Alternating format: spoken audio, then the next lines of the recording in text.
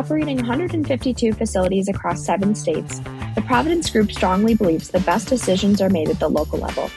Each of Providence Group's facilities have their own unique needs, along with the other healthcare providers across the care continuum in each respective market. That means being deeply integrated into each individual community is crucial, according to CEO Jason Murray. It's a model that's been replicated by operators across the country, and one that he sees as the best model for success in the skilled nursing industry. I spoke with Murray more on Providence's decentralized market model type of structure, what factors he considers when looking to grow, and more. Before we get to that conversation, I'd like to highlight an upcoming event. On April 20th, Skilled Nursing News and Aging Media are presenting the second annual Clinical Executive Conference in Washington, D.C. This event will bring together clinical and business leaders in skilled nursing to talk about payments, operations, clinical research, staffing, and more. The conference will feature speakers from leading providers from across the country and is a great opportunity to network and learn from peers in a fast-paced environment. Learn more about the conference at skillednursingnews.com/events. Providence Group leans into the premise that healthcare is local. Jason, can you share with listeners why that's important and how that has played out in the company's portfolio? Sure. We believe that healthcare is local, and that's been a strong belief of ours and an idea that we have worked hard to try and keep as we've grown. And we do that through our local policies, procedures, business practices. So in practical terms, what that means is that we try and make as many decisions as close to our patients and employees as possible. We believe each of our facilities is unique. Their needs are unique. And we believe our administrators and their teams are best equipped to make the best and most appropriate decisions for their patients and employees. So as a management company supporting those different facilities, we work to support that model. And could you tell us a little bit more about the portfolio makeup and kind of what markets you guys are all in? Yes, we own and operate 152 facilities across the country. We're in 7 states, and we have roughly 15,000 skilled nursing beds and just over about 25,000 employees. So we're in the states of California, Nevada. We're in Texas, Kentucky, Ohio, Missouri, South Carolina, and I believe that's 7, right?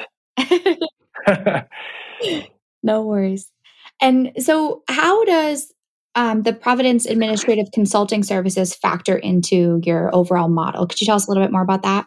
We use that longer-term Providence Administrative Consulting Services. The acronym that we use is PACS. So PACS it's our management company, and it provides administrative support for each of our locations. Since, as we talked earlier, since our company embraces the decentralized management model, PACS exists to really support and empower our administrators and their teams to execute on their business plans, the plans that they create. PACS does this by hopefully removing some of the administrative burden of operating skilled nursing facilities, such as finance and accounting and clinical training, support, legal, compliance, IT, things of that nature. And we do that in order to keep our teams laser focused on providing the best possible care and working environment for our patients and our employees.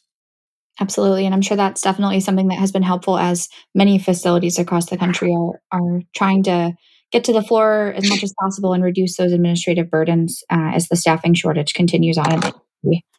Yeah, for sure. And I mean, again, we operate nursing facilities, so we provide nursing care, right? And that is the crux of what we do. And again, we believe that PACS, as a management company, we can't get in the way of that. Our administrators need to feel empowered. They need to feel as though they have that support in order to execute their business plans.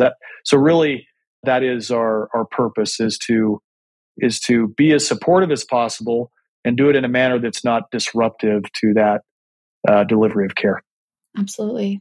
And I know several other providers have kind of moved toward this decentralized market model type of structure. And I'm kind of curious if you see this as kind of the way of the future for this industry, and if there's room still for the skilled nursing giants and the standalone facilities. That's a good question. again, we believe that healthcare is local. And so each community across the country has unique needs in the post-acute care continuum that we as providers can meet, right? And so that requires us to be deeply integrated in our communities so we know how to serve its needs. And, I believe that this is the most effective management model for our industry. And so personally, I hope to see more providers evolve into that. So it's been my experience that as organizations grow, they feel the need to add layers upon layers of additional support staff. And, by doing this, you further distance yourself. The C-suite, distances itself, and the corporate office distances itself from the actual patient and the employee experience. And so it becomes easy at that point to lose touch with the actual needs of our patients and employees.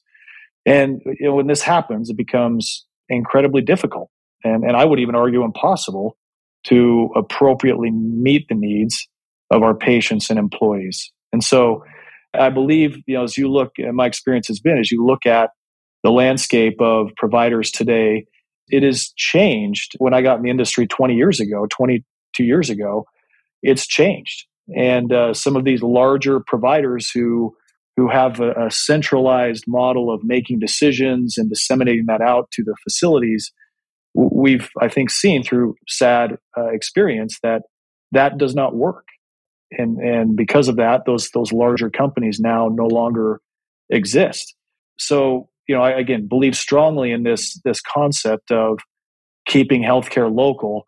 And we as a company believe as we continue to grow and as we continue to scale in not only the markets that we're currently in, but in other markets across the country, we can still accomplish growth by not adding those layers. And I think part of that, I guess, the battle of working through that balance is first understanding that we can't get too top heavy as an organization. And so I think just understanding and having an acknowledgement that it's easy for that to happen, I think puts us in check as a company and has allowed us to avoid, I think, some of those pitfalls that other companies in the past have had to deal with. Definitely. And that segues nicely into my next question for you. I'm just kind of curious, what are some of the factors that you keep in mind when looking to grow either into a new market or expand into an existing one? So I would say what I believe makes us unique as a provider is our ability to recruit and retain some of the best talent in healthcare and in business management. We're a leadership company. And so we believe our administrators are the best leaders in each of the communities we serve across the country. So as we consider growth, one of the most important decision points for us is whether we have talent necessary to operate the facilities we may be targeting. If the answer is yes, that we have that talent, the underwriting and diligent process becomes a little easier. So I would say that's our main decision point, is the ability to infuse talent into whatever targets we're looking at. And as a company, I guess I'd just further say, as a company, we have worked hard at developing, as I mentioned earlier, we're a leadership company. We've worked hard at developing a deep bench of talent that can help us as we grow. So what that looks like is that we, at any given time, have, close to, today I believe it's about 30 administrators in training across our portfolio, where we are actively working on developing these future leaders into administrators who will then take over the enterprises of their facilities and do special things. And that is something, again, we feel as a company is unique to us, is our ability to attract that talent. And when we talk about the landscape of talent at the administrator level within our company, we have some highly skilled individuals. So we're talking people who are, previous business owners, prior professional athletes, collegiate athletes, highly entrepreneurial type minded individuals who are driven to this concept and idea that they are the captains of their ships. When they are running their facilities, they are the captains. They have the ability to make decisions and affect change in a way that they maybe can't do in other industries. Once our future leaders and our current leaders see that vision, being able to impact people's lives in a positive way, it truly is infectious. And so our model, I'd also share, is not for everyone. The idea of having the reins of an enterprise to create a business plan, and in many cases we're taking distressed assets and to turn those distressed assets around, to see the transformation with the patients and the care model, and with our employees as well and their engagement. That whole continuum takes a unique personality, and it's not for everyone. And so we have found, as we've interviewed individuals, that sometimes they just don't gravitate towards that. And so we've tried to be very, very selective on who we include in our leadership teams. And that makes a lot of sense. I've heard from other providers that they consider their administrators kind of like mini CEOs. So that kind of speaks to some of what you're talking about with being the captain of the ship. Yeah, that's exactly right. So let's take a brief step back and kind of talk about your own journey into this role as CEO. How did you get into healthcare and work your way up the career ladder? Maybe I'm unique in this, but I've always known that I wanted to work in healthcare.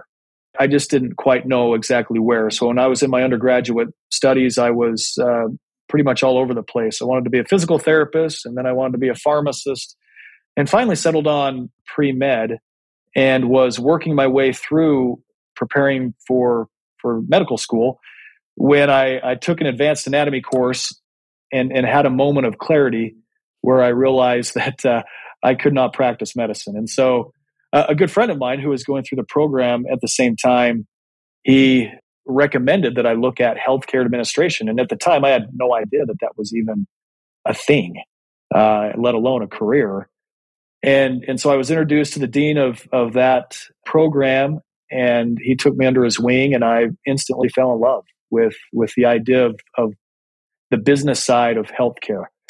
And so along the way in my studies, I was introduced to nursing homes and long-term care administration, and never looked back at that point. And so as I was going to school, I cold called a nursing home that was right by, about 5 minutes down the street from my home where I was living at the time. And the administrator was very kind to entertain my idea of trying to do an internship so that I could graduate with my undergraduate degree. I needed that for one of my classes. It was like a 200-hour internship, I believe. And again, he was kind enough to accommodate that for me. And that 200-hour internship turned into an administrator and training position with that company. And as I went through that, I was able to get my license, and then worked for that company for a period of time, first in Oklahoma, and then moved back to the state of Utah, and worked in several other locations. And after that, transitioned to a couple of different companies here in the state of Utah, and was happily doing that for a period of time. And then I decided to go back and get a graduate degree in healthcare administration.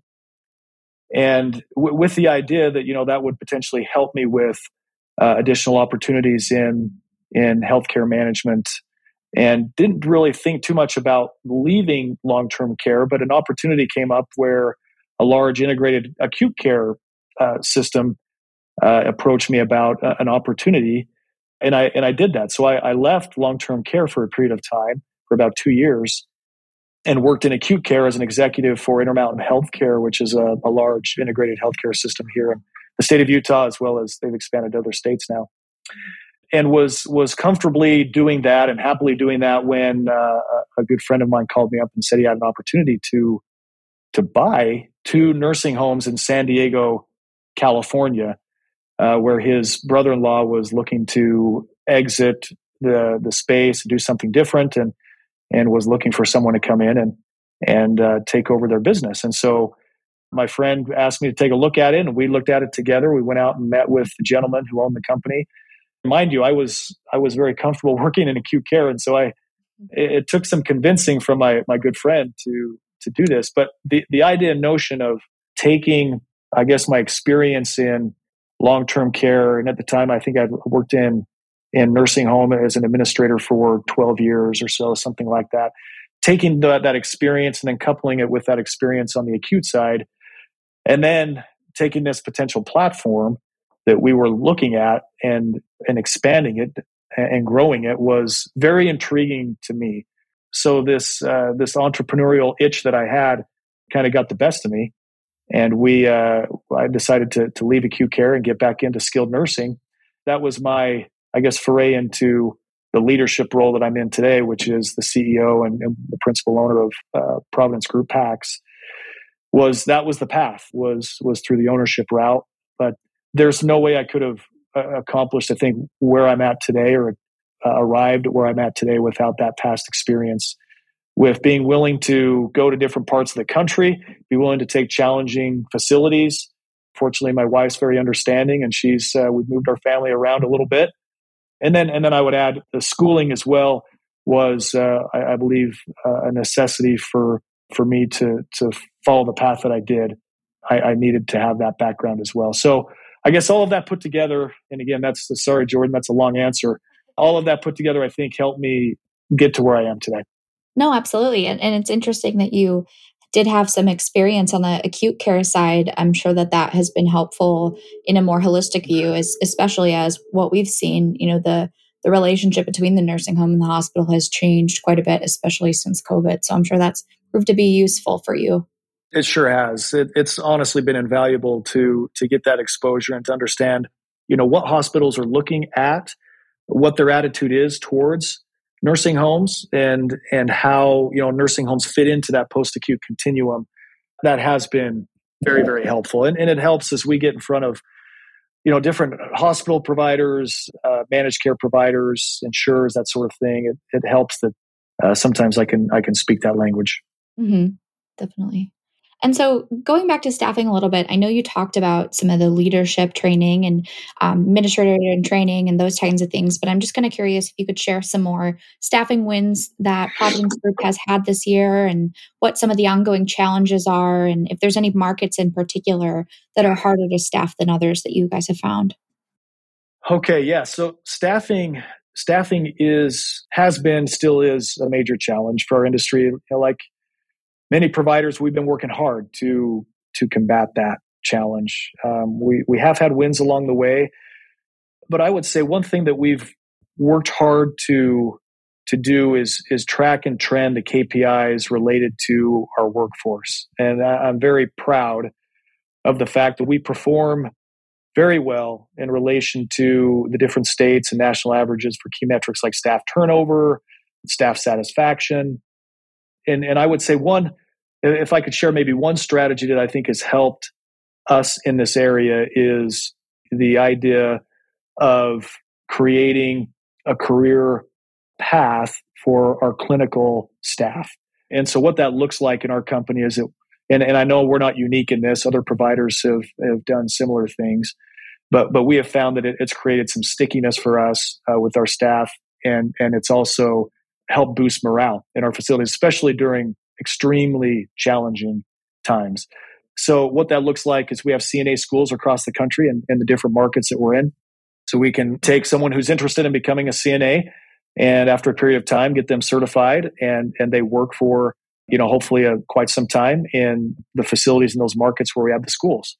We have a career path for CNAs to become LPNs or LVNs.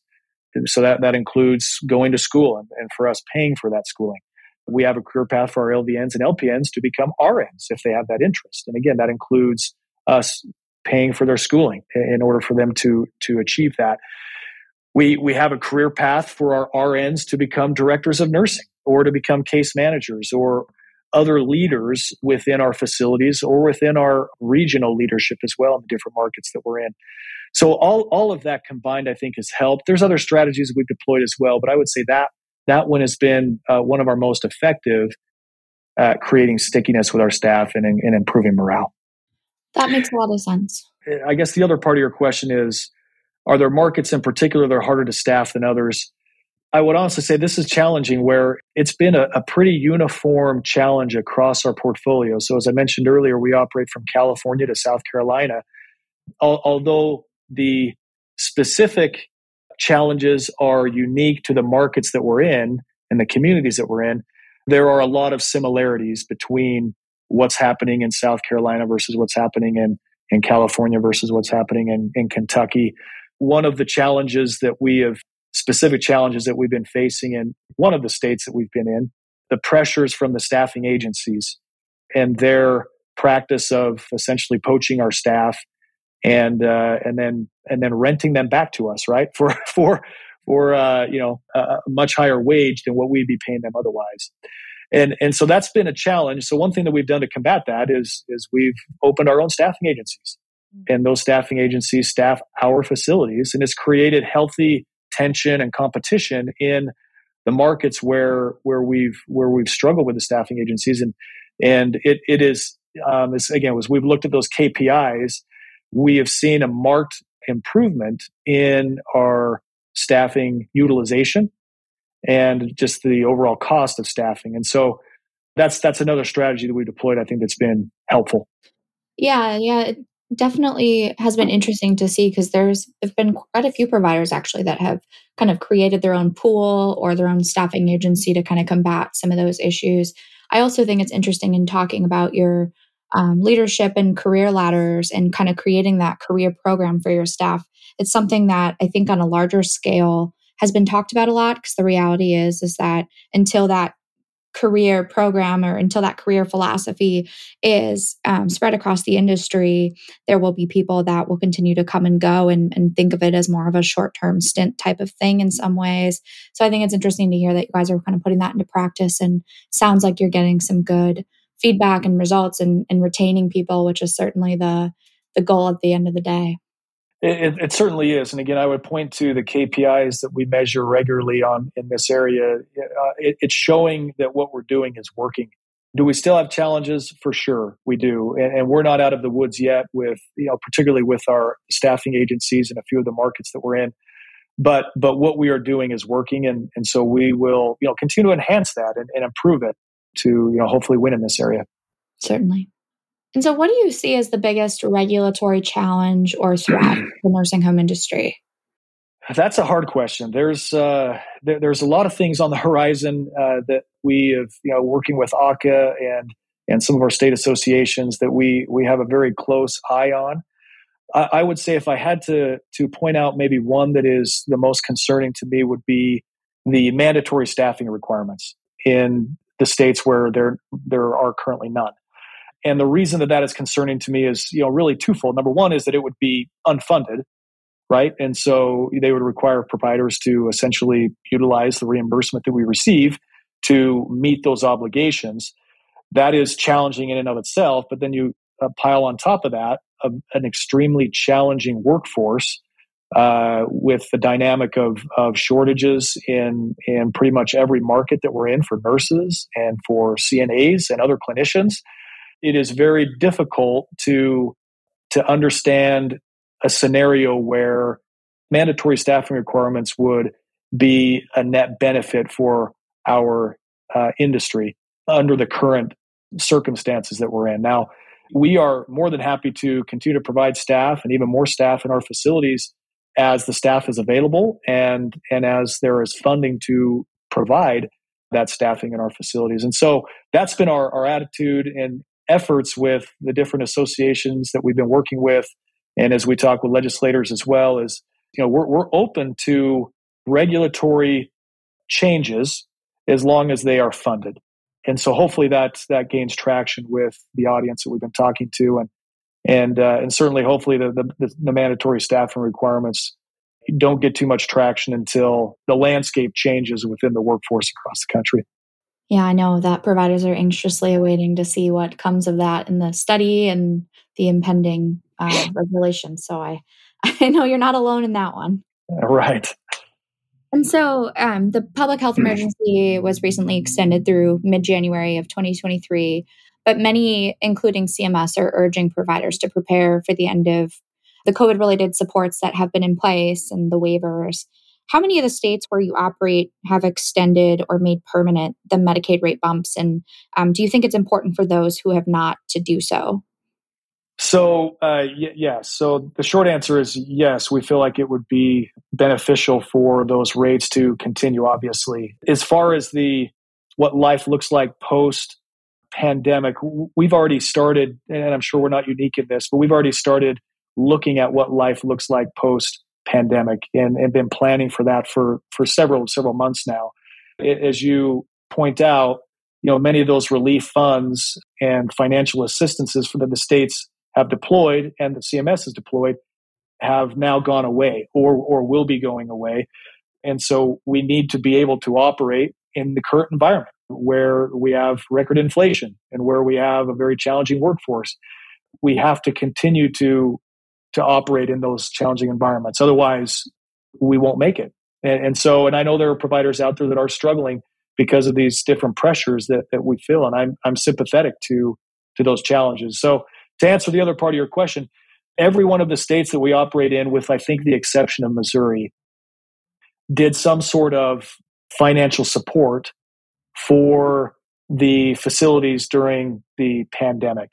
And it ranged in, add-ons for Medicaid to lump sums, but those have in large part gone away. There are a couple of states where they have continued to line up the support with the public health emergency. And so when the public health emergency goes away, those funds then would go away. For example, the state of California has extended their Medicaid add-on until the end of 2023, which gives us some runway, which is helpful. Gives us a little bit of runway to work out something that's more sustainable going forward on the Medicaid rates. In Kentucky, for example, they are working on making that add-on permanent, which is encouraging.